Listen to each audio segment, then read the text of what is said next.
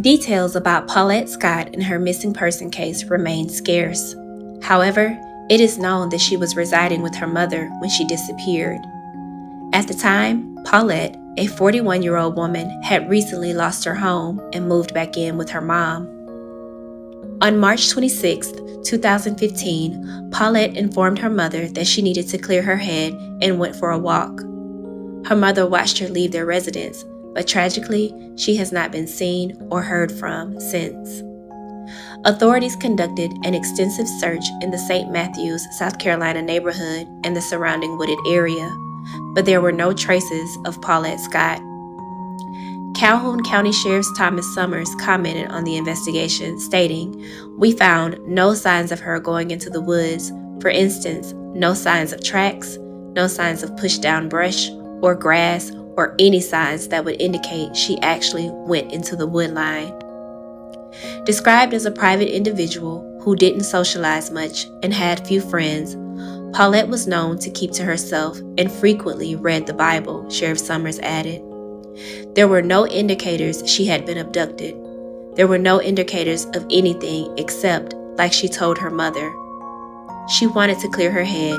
We're just really concerned right now because there has been no contact. At the time of her disappearance, Paulette Scott had black, dark brown hair, brown eyes, stood at 5'6", and weighed 150 pounds. She was last seen wearing a white Panthers vs. Patriots t-shirt, a beige hoodie, and blue pajama pants featuring brown dogs printed on them.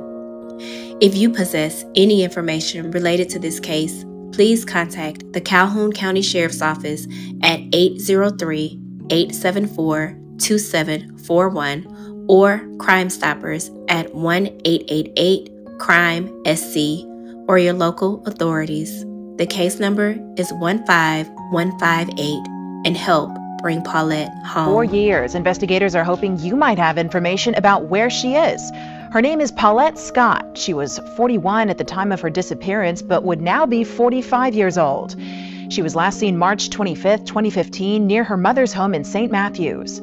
An incident report filed around that time says she had recently moved in with her mother. The day she went missing, investigators say Scott said she was going outside of the home to get some air and has never been seen or heard from since.